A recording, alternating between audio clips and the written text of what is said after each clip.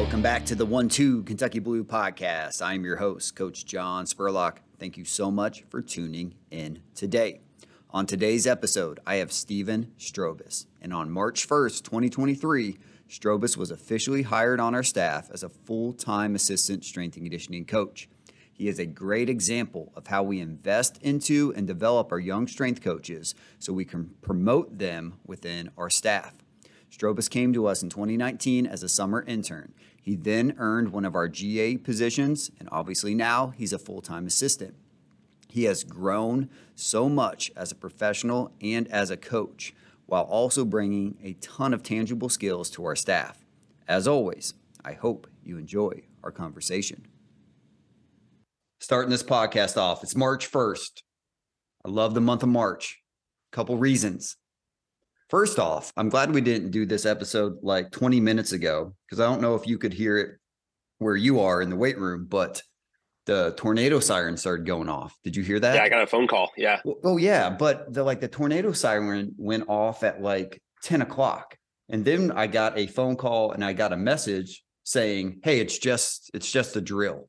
You need to lead with that message, University of Kentucky. I'm looking outside. I'm like, it's a beautiful day. Then all of a sudden I hear,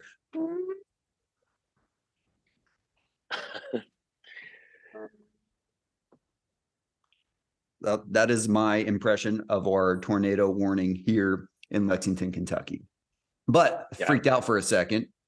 But the weather's beautiful outside. It's almost spring, going to be 75 degrees. In March, I got St. Patrick's Day, which is a big part of the Spurlock family tradition and celebration. Then we got your birthday coming up. But even more importantly, on March 1st, 2023, today is your first official day of being a full-time assistant strength and conditioning coach here at Kentucky. How excited are you? Just pumped, honestly. It's something I've really dreamed of for a long time. And I know it sounds kind of corny, but it's been something that Amy and I have talked about for a long time. And even last night while we were sitting down eating dinner, she kind of was like, no, tomorrow's the first day of your career. And I was like, well, I've been here. And she said, no, but this is your career now. This is what you've worked towards. And so it's a really special day, honestly. I'm really excited about it.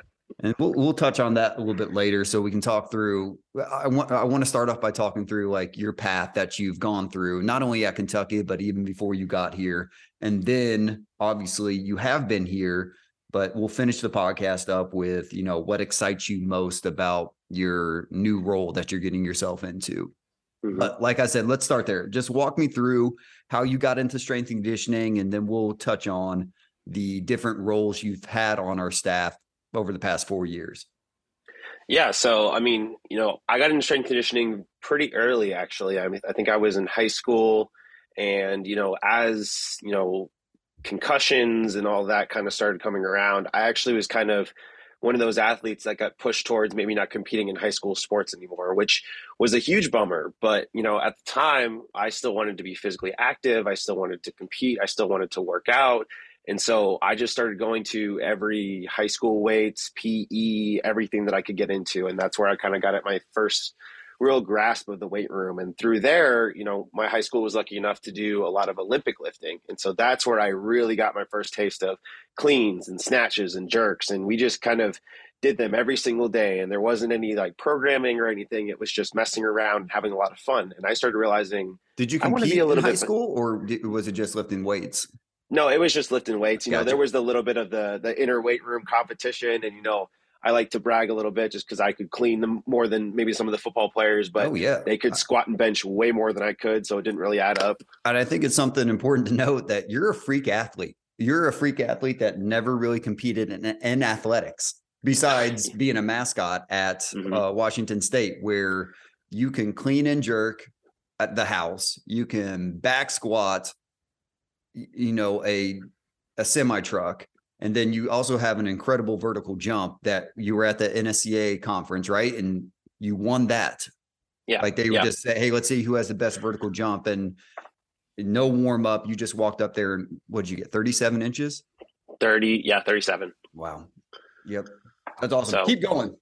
Yeah. So that's kind of how I got into strength and conditioning. And so I got the taste and I was like, I want to be a PE teacher, or I want to be a teacher that does some sort of after school weights. And so I in my initial thought, I was like, okay, I'm going to go to Washington State University. I'd already kind of accepted and gotten into that program. And I'm going to go there, be an elementary school or a high school teacher, and do that. And I think it was orientation where I accidentally, and truth be told, swear to God, accidentally wandered into the kinesiology, sports science orientation, because they were both College of Education, of course.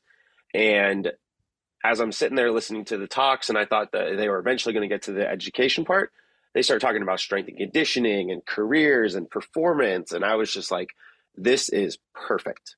I don't even have to worry about being a teacher. And so that day, I switched my major. I went into the sports science program. And then from there, it was, how can I get experience? How can I get involved in coaching? What do I need to do? And so through some of the seniors I met in the program that day, they got me kind of involved in the strength conditioning program at Washington State. And that's where I met Coach Lang, who was my first mentor. He took me under his wing, and I just volunteered. I spent all 4 years at Washington State volunteering, spending time in the weight room, observing, coaching, just getting a ton of experience at the college level. And, from freshman year till I graduated, that was a ton of time. So I really think that's what really set me up into the world of strength conditioning. That's awesome. And then after your time at Washington State was up, you got your degree, you applied for our internship here at Kentucky, our summer internship. What year was that? Was that 2018? 2019. So we accepted you into our program. We were super excited to have you. And after that, you earned one of our coaching assistant positions. So you take it from there and talk through your career thus far at Kentucky. Yeah. So the way we do things at Kentucky with bringing on, 4-ish paid coaching assistants after the summer, I'd gotten that position. I wanted to be a GA here. I knew after even a week here at Kentucky, I wanted to stay here. I loved the staff. I loved the way we do things. And I wasn't chosen for the GA position, and that was okay. I was still going to get the most out of the year that I was given here. And so from then onward, I just set in stone. I was like, I'm going to soak in as much as I absolutely can. And through, doing graphic design and helping with the social media, and then doing a ton of work with Coach Wood over in Shively with track and field, and just kind of getting experience and all that. I think it was maybe November where he took me out to lunch, which was an odd thing. We didn't go to lunch very often. And he kind of put in my ear about potentially staying on for another year to kind of move into the GA route, which of course I was like instantly, yes, like that's exactly what I wanted to hear. So from there, obviously it was another year of interning, but it set me up to be here for, the year that I was already there for, plus another 3 years. So that was 4 years of time spent at Kentucky. And that was huge for me. Just because not only would I get the GA position, we all know it's kind of internship GA, get maybe your first full-time position, but it was just more time here. And I loved it here. I loved the city of Lexington. I loved the staff, the sports. So it was a pretty much a done deal when he mentioned it for me. So, and I just took that and ran with it. Whatever you guys gave to me, I wanted to take on and learn from it. And that's kind of where we were at maybe 2 years ago. Yeah, I'd say. Yep. Yeah. I think it's important to note that so our typical program, so if I think back to Guyman was probably the last one that went this route, because both you and Gibby if you weren't hired on full time, you would have graduated this late April, early May, and that you would have spent 4 years here. So 2 years as a coaching assistant, summer intern, coaching assistant, and then the last 2 years in that GA role. And I just did our last podcast episode was all about the development of our young strength coaches. And I do think the way that we do it, the way that it has been set up for you and Gibby and everybody else beforehand, where we take our time and we're extremely intentional with how we develop our young strength coaches. So by the time you're 3 or maybe 4 years is up here, you are no doubt in our mind, no doubt in anybody's mind, ready to take on the responsibilities of a full-time assistant strength and conditioning coach. And that's why you were such a simple hire for us. Not only have you been here, but you have proven to us over the past 3.5 years that you have developed, you are bought into the way that we do things, that you're innovative, you bring skills to our staff that none of us have, and you kind of alluded to it. But that's why you were such an easy hire. But coming back to those skills, and I think this is a lot of the times people forget about these tangible things that can help set you apart. So I think a big reason why we wanted to keep you on originally as a coaching assistant, and then what made it even easier to ask you to be one of our graduate assistants after that, is because you brought to the table graphic design skills, which helped us out with social media. You were able to take a thought and a concept that myself, Dee, and the other coaches had talked about for years, which is this podcast, and be able to push it forward and make it a real thing. Because I have no idea how to do graphic design. I have no idea how to even go about setting up a podcast, but I was able to throw that idea out to you, and you're like, all right, yeah, give me a few days. And you came back and you're like, all right, this is the graphic we can use for the podcast. We have to do X, Y, and Z. We need this much money. Here, Spurlock, I looked up these microphones and set up for the podcast. We can use Adobe Audition. This is how you edit it. And you made it a thing. So providing value outside of the four walls of the weight room, once again, just made it such an easy decision for me and Coach D just to be like, all right, Strobus is in this role. Now we can move him here. Now we can move him here. And obviously, eventually that leads to today, which is your first day as a full-time strength coach. So just wanted to make sure we brought that up. So you're still in grad school. Yep. You got, I don't know, looking at 2 more month and a half, 2 months, something like that left. You are the third person on our staff to go through the program that you're in. And I always want to call it the sports psychology program, but that's not what it's called. What is the official name of your master's program? It is the Sport and Exercise Psychology program. Sport and Exercise Psychology program. So talk through what you've learned in those classes, what you have taken away. Really what your biggest takeaway is from all that material that you've gone through with your master's degree thus far. Yeah, so I think with the Sport and Exercise Psychology program, a lot of people hear that phrase or that term and they instantly go to, mental health or things like that. And because that's a big topic in the sports world right now. But I think on the flip side of that, sports psychology isn't a new field. It's been around since the 1900s. It's been around since the 90s, 80s, even 70s and things like that. So with this, going into that field, you always hear athletes say, oh, 90% of my game is mental. And I started to be like, okay, well, what does that actually mean? And so that's what got me kind of into this field, wanting to get my gears turning on what does it mean to be a mental athlete or have mental toughness or things like that, like we've talked about in staff meetings. And so with this program, it's been huge because it's allowed me to take classes in sports psychology under Dr. Mark Cormier, who we have not only on staff here, but he's part of the academic staff at UK. But also take classes in counseling psychology, in leadership, in sport management and things like that really kind of encompass a lot of like a coaching psychology kind of approach. And so from that, it's been a lot of how to interact or how to be aware of motivation for athletes, how to be aware or on the front side of those mental health things that potentially we see a lot of them on the back side of things. And so I wanted to be on the front side of those things, be aware and kind of just have the mental health background at least a little bit so that I can, again, add to our staff, but again, add to the value of what it means to be an athlete at Kentucky or wherever I was on staff at. And so outside of that, the biggest thing has been, learning the ins and outs of just the psychology aspect. And so, what is organization? What is routines? What are, things that you can do to set yourself up for success? Or how can you get yourself out of a rut? All of these things are just very broad terms kind of that we've talked about in the sports psychology realm, but the program is set up so that whether you're somebody like me who's in strength and conditioning, or you're somebody that we had someone that went into real estate that did our program. And it's all kind of under the moniker that performance is performance, and how you get to that level of high performance through the psychology aspect. The program kind of equips you to do that, which is a big part of why I loved it. And I love going through it right now.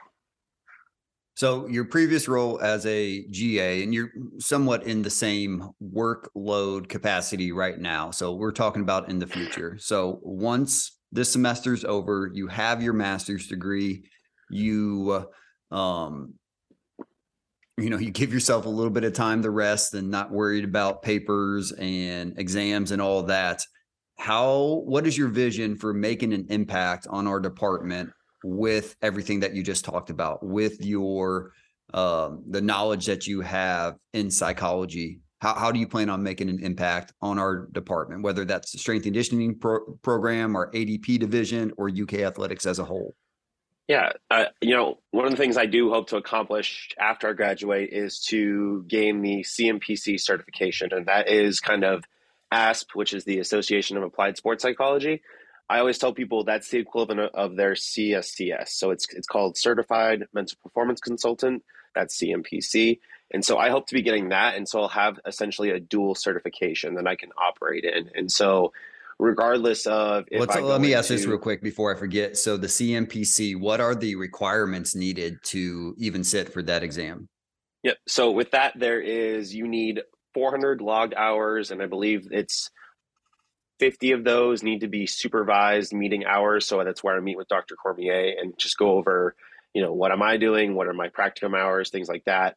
But it's 400 hours total of logged work in a sports psychology world, whether that's doing team sessions, one-on-one sessions, if that's doing documentation, it's direct work with sports psychology. So there's that aspect. You're doing that right now. You get a little bit of credit or hours with things that you're doing with our sports teams, but now you're working with some athletes at Morehead State. Is that right? Yep. Okay. Yep. Yes. And then on the other end of that, you actually have to take a pretty robust, kind of curriculum of classes. Now, they give you a little bit of wiggle room, but they need to make sure that I think it's 9 core components have been met in terms of, and I couldn't list them off right now, but things like psychopathology, behavioral health, developmental psychology. You have to take a sports science class. You have to take, I think, some sort of sport law or diversity type of course. So it's a pretty large, broad curriculum that they need you to take, and then put that on top of your 400 hours, and then you've passed it, and then you take a test. So it's very similar to the CSCS in terms of, take the classes, get the degree, or get the education on the back end, do the practicum hours, and then you get your certification if you pass the test. Yep. But it seems like it's very much more specific. The CMPC is more specific than the CSCS. Like CSCS right now, all you need is a bachelor's degree. Doesn't matter what's it could be in journalism, could be in marketing, could be in exercise science, but the CMPC says, hey, no, you have to take these classes. You have to do this. This is what the curriculum needs to look like on top of all these hours, and then you get to take the test. Yeah. And so where a lot of people maybe miss out is that if you just go to college and get your psychology degree, and then maybe after college decide you want to do sports psychology, well, you're going to have to go back and take some of those sports science, sport-related classes that you never took.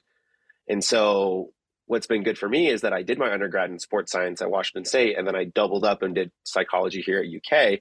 So just taking classes, I never had to backtrack and go back and take other classes, which made life a lot easier. So it's just really getting the experience now and the exposure to a sports psychology world to get that certification. Gotcha. Now, going back to what I asked you originally before I cut you off and asked you about all the requirements, how do you expect to make an impact on UK, our department, all of the above? Yeah, well, I think, pushing mental health is a huge thing for me. I've talked about mental health with my athletes, with my close ones, with our staff. I think it's an important thing that we acknowledge and that we continue to work towards when it comes to just the world of athletics. I mean, I've said this since I was in college, that we work with 17 to 23-year-old kids and probably one of the most important parts of their life. And in terms of stress and pressure and taking on new things and becoming adults, this is one of the biggest parts of their life. And we need to be cognizant of a lot of things that are going on, especially personally or, on their relationships or just things like that can affect their mental health. Because it's a lot of stress when you go from high school to college, no matter what, student athlete or not. Would you agree? Oh, yeah, absolutely. Yeah.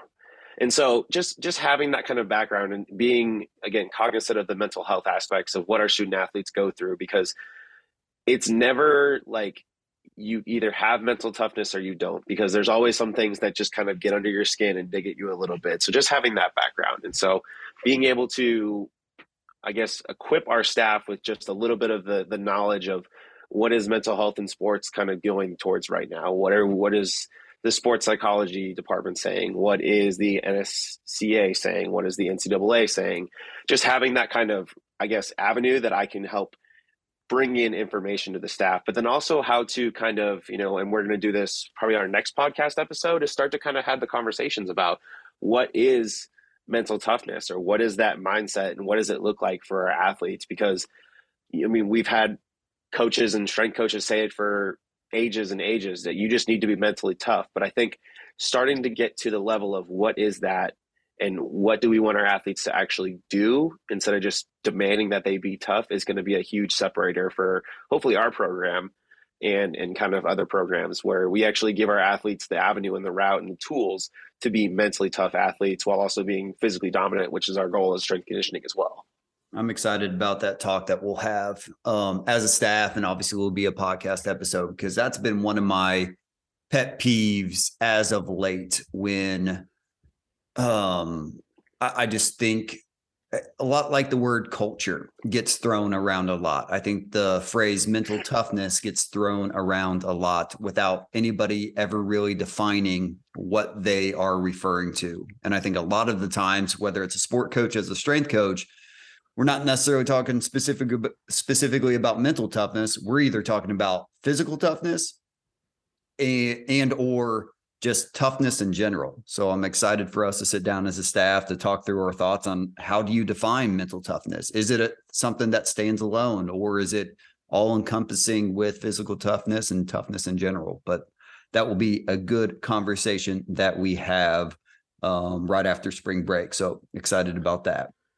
So next bullet point I had, and you're in a similar position that I was in when I first got hired on full-time at Kentucky. So back in 2009, the assistant strength coach at the time was Scott Willis. He's now at the University of Utah and is still there. And he left Kentucky to go to Utah. Right away, I started taking over his team. So I had both soccer's, the track team, still had the tennis teams as well. And I was still in grad school, but eventually got hired into the full-time position. But it's not like it was a new role. I was just continuing what I was doing as a graduate assistant. The only thing that changed was my title and my pay. But my question to you is, like, what excites you about just being at Kentucky now, permanently for an extended period of time, because you are a full-time member of our staff now? The student athletes aren't going to change. You're going to be working with the same coaches, but what excites you about moving forward into March 2nd and the next semester and the next years that you'll be here at Kentucky? Yeah, well, I think, and I can think back to, I think we did a podcast maybe 2 years ago at this, right? Where we came on and we had different interns. We had the GA, an outgoing intern, and me on there. And I said that there was going to be a very, very fine and very obvious, before and after of my time here at Kentucky, both, my career, my personal life, like who I am as a person and things like that. And so I think now, knowing that I'm going to stay here, and I don't necessarily think that ends my after Kentucky, so to speak. I don't think it pushes it out. I don't think it changes that. I think now I get to still go through all of that process, the growth that I've had here, and whether it's been the 4 years that I've been here, or even just the last 6 months working with track and field, or the year that I've had in terms of taking on new responsibilities, which has been awesome. It's allowed me to grow a ton. And I think what excites me is that I can continue to keep going through that growth and have the opportunity to, succeed and fail and go and try this or experiment with that and do a lot of different things that with, I could do anywhere truly, but here at Kentucky, I've got an awesome amount of people around me. I've met my fiance here. I've got a great staff. And so really having the opportunity to go through that with a bunch of like-minded people, I think is going to help me grow exponentially more than, if I was to go somewhere else. And so outside of that, I feel like I don't want to brag here, but I feel like with track and field and with tennis, I feel like I get a little bit of everything. And by that, I mean, with tennis, I get the change of direction, and I get fitness, and I get individualized programs, and I can do injury prevention, or it's asymmetrical sports, it's overhead, it's just worrying about the shoulder. And then with track, I get a lot of the other stuff that maybe I miss out on that. I get to do tons of Olympic lifting. I get to do strength and power. I have tons of different events that I work for. I get to do block periodization, or I work with, very experienced athletes or not very experienced athletes. And so with my position here, I get to continue to experiment and try a lot of different things with a lot of the different groups that I work with. And that's only going to help me get better as a strength coach. Even if I've been here for 4 years, I think I'm just going to continue to grow and grow and grow and really just get better and be better for this department, but be better for myself as well. Love it, Strobus. I love it, man. So that's all the questions I had. You want to talk about anything? You got any questions for me? Yeah, I think, we mentioned the graphic design thing, but I think it's awesome to kind of think through that. That's probably something I've helped the staff out with as well is, when you came to me and you're like, hey, I want to do a podcast. And this was 2 weeks before COVID shut us all down. We had no idea what we were getting into. Yep. It was, you came to me, you said, hey, I want to do a podcast. And I said, okay, I'll figure it out. But now, you've started to make your own videos and things like that too. And I've kind of started to show you that. So, looking back on your career, is that something you wish you would have had? Or what are some skills, maybe you wish you could have brought to the table earlier on that you now have? So this is something where you and I are very similar, where I really like to sit down and create something and have a product at the end of the day that I'm proud of. So back in the day when I was let's say an intern, a CA or a GA, at the time, Steph Simmons, we had our summer workout packets. And in those packets, it was like an explanation of everything that we did. It was written down. So if you wanted to know how to do one of our speed ladder movements, it was a picture of a speed ladder and then little footprints that showed you how to do the speed ladder movement. Whatever that might have been. Maybe it was like typewriter and it kind of showed you that way. What I noticed was we were printing off a lot of paper to make those summer manuals. It required the athletes to actually have the manual in front of them if they wanted to know how to do a certain movement. And I saw that not being very efficient. And at the time, there was this new thing on the internet called YouTube. And so Scott Willis and myself, we had a video camera. We were big into the sport of weightlifting, and we would film ourselves weightlifting. Like if he couldn't watch me do my snatch, which I sucked at the time, I'd be like, oh, Willis, can you watch the snatch and let me know what you think? Was I keeping the bar close? Was my overhead position unstable? Whatever. And eventually I had it in my mind as like, why don't we just start filming the videos that are consistent amongst all of our strength coaches? I'll create this YouTube page. I'll upload the videos. And then we can, if the student athletes forget how to do a power clean or want to know how to do this speed ladder series, they can just go onto our YouTube page and type in the movement, search the movement, and then it will pop up. So similar to you, Steph didn't know how to do that. Willis didn't know how to do that, but I had the time and the energy as a young strength coach to put into figuring out how that worked.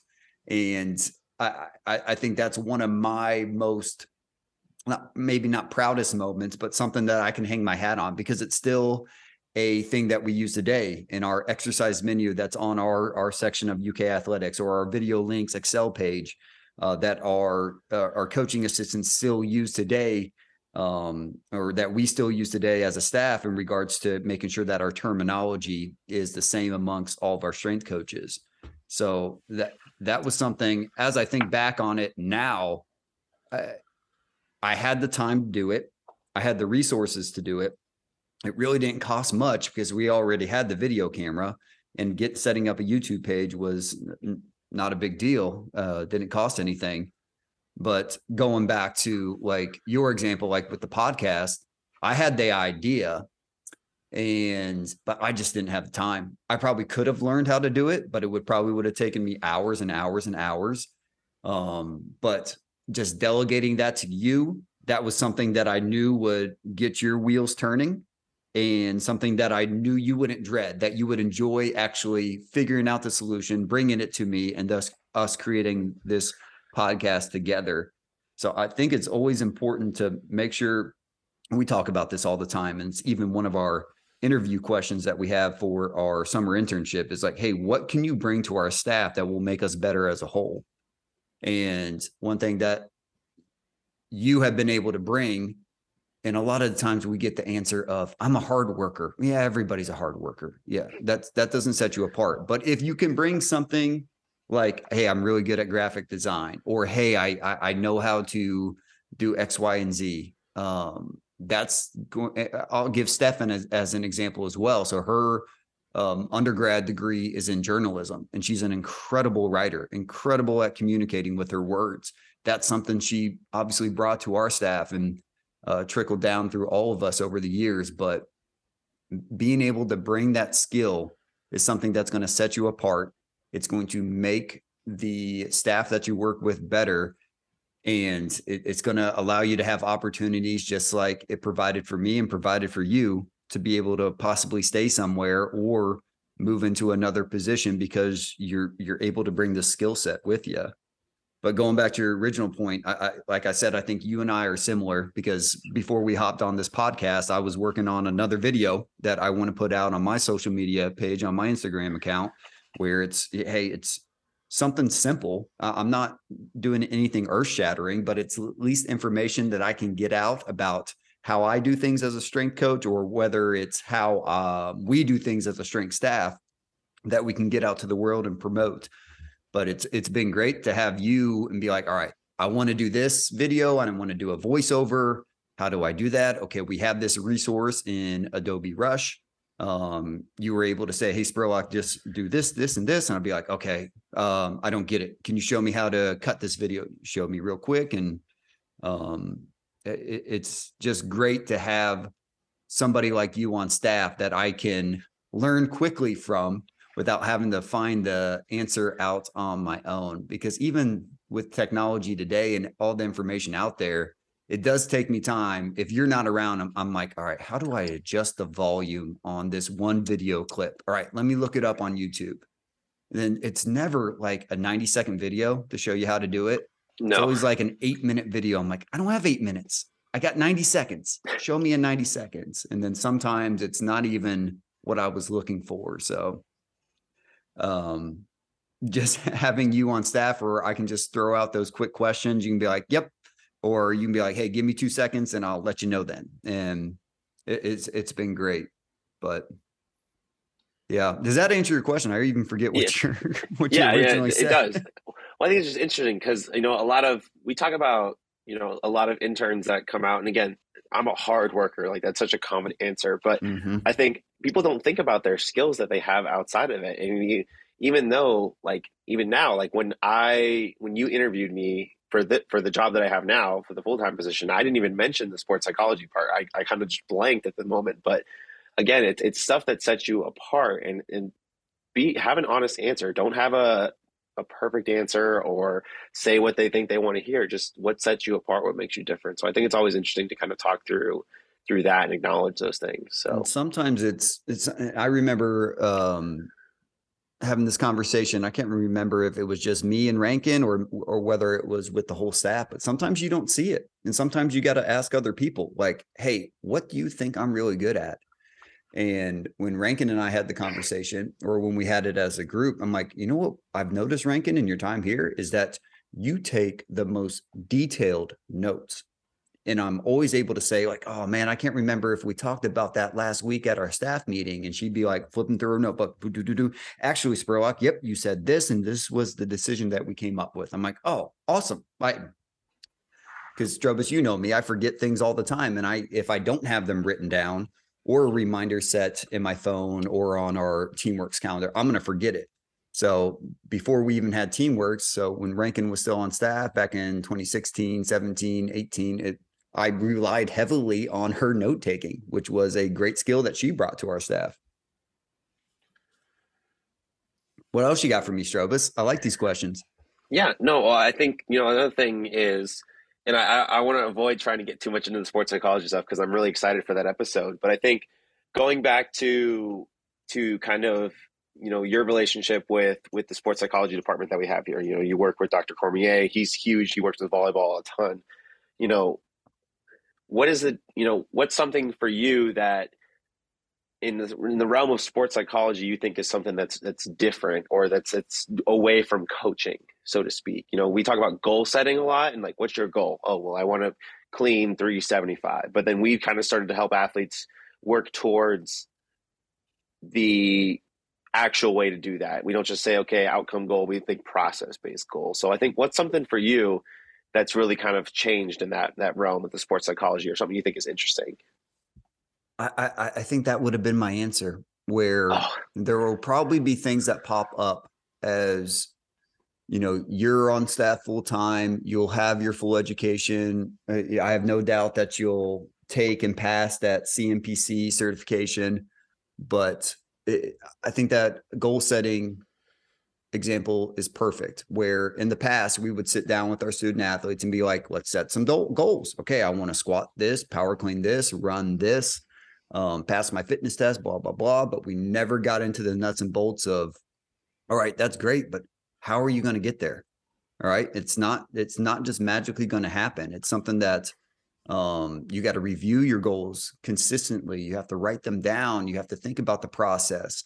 And then eventually we start talking about process oriented goals. And I remember it was probably when Carrillo was going through the master's degree program with Dr. Cormier that really started clicking with me.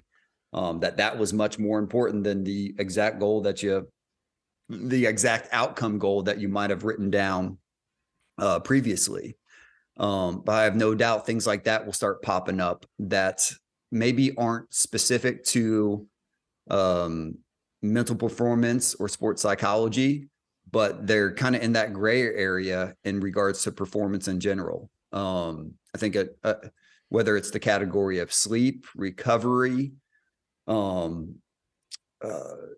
your head is before and after a workout or a competition. And those, I think any sort of tidbit that, whether it's you or Cormier or anybody else that is going through that master's degree program, that can provide to us as strength coaches or our performance staff, is only going to help us better in the long run.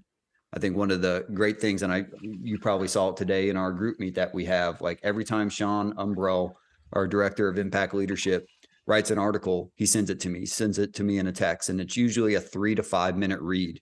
So first thing I do, doesn't matter what I'm doing, I stop what I'm doing and I just read that article. And I'm like, this is great. Love it. I'm going to write down my top 3 takeaways. I'm going to send it to the staff, and I'm going to try to put this information into play right away.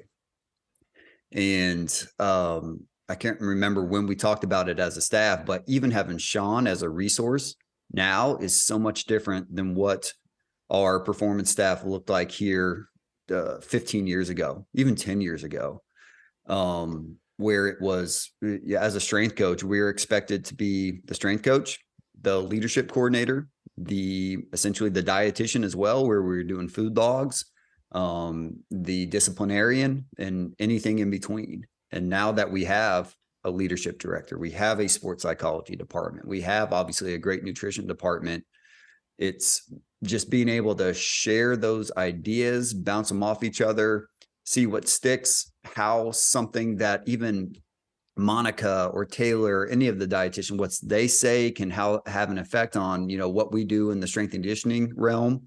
It's just such a cohesive group right now, where we're all trying to make each other better. And we definitely didn't have that years ago. Yeah, even then, like, I joke sometimes where strength conditioning coaches are sometimes directors of the ODA department. ODA stands for other duties as assigned.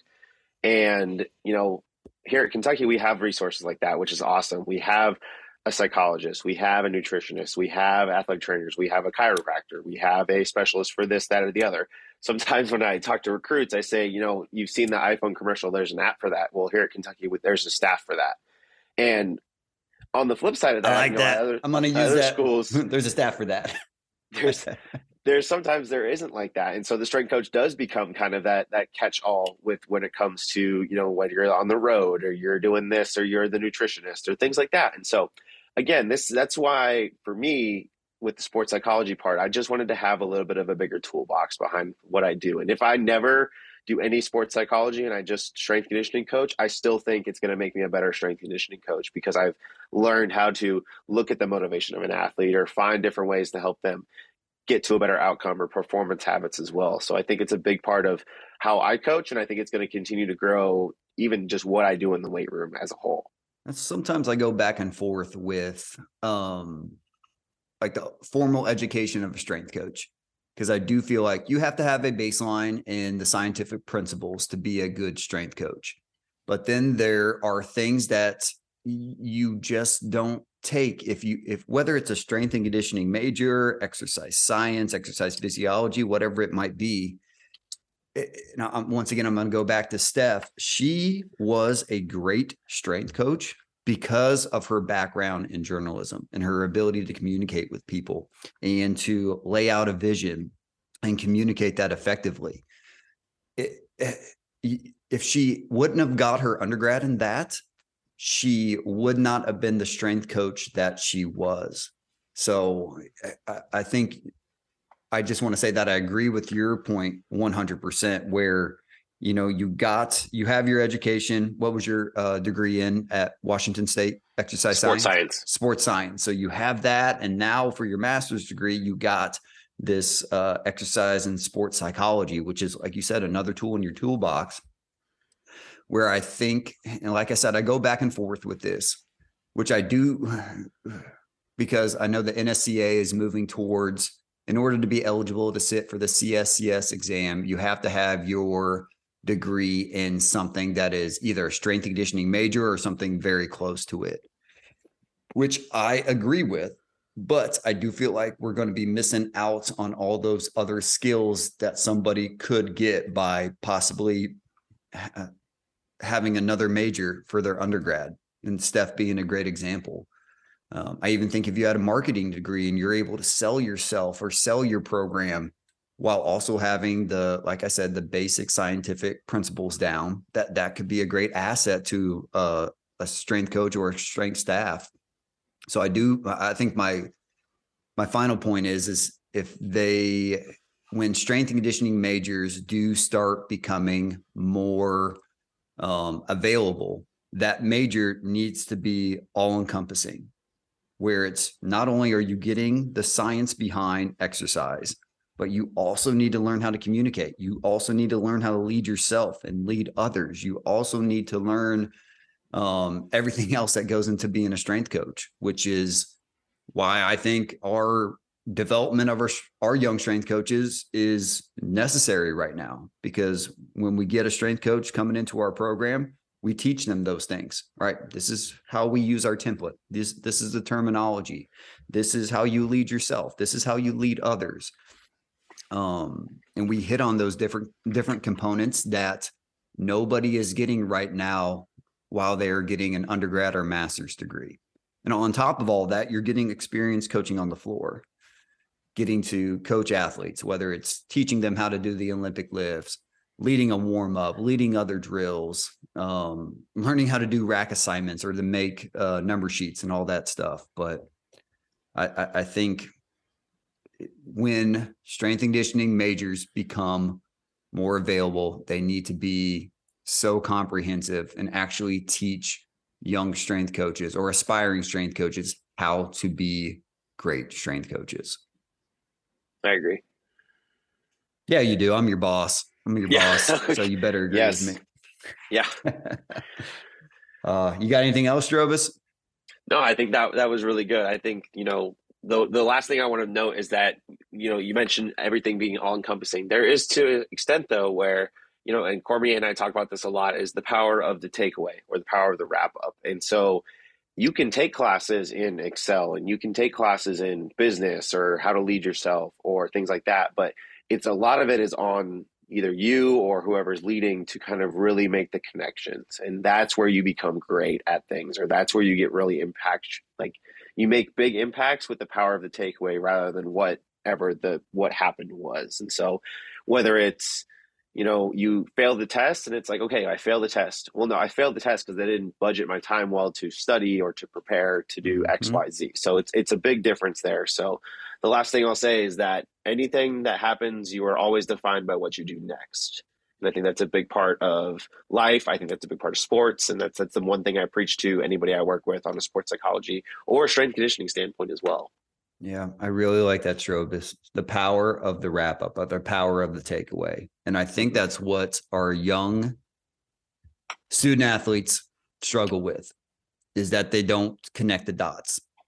And that's not a knock against them. That's not a knock against the generation that we're in, because I know I was exactly the same way. And I was exactly the same way probably until I was, 28 years old, where I didn't realize, like, okay, because I did this, that led to this. And I could have avoided that if I would have taken ownership of the situation or ownership of the mistake that was made and made the adjustment in the future.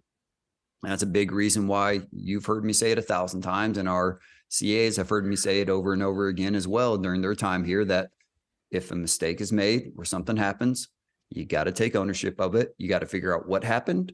You have to communicate how you're going to change your action in the future and do your best not to let it happen again. And as long as you do that, everything's okay. But I think that's what our young people struggle with, is grasping that concept, which I think is why it's important for people like us, Dr. Cormier, sport coaches, athletic trainers, to help them connect the dots, especially early on when they get here. And then hopefully by the time they're an upperclassman, a junior and a senior, they're doing that on their own, or even better, they're helping the freshmen and the sophomores connect the dots, and helping them do that, connect the dots, and the power of the takeaway. But I really like that, Strobus.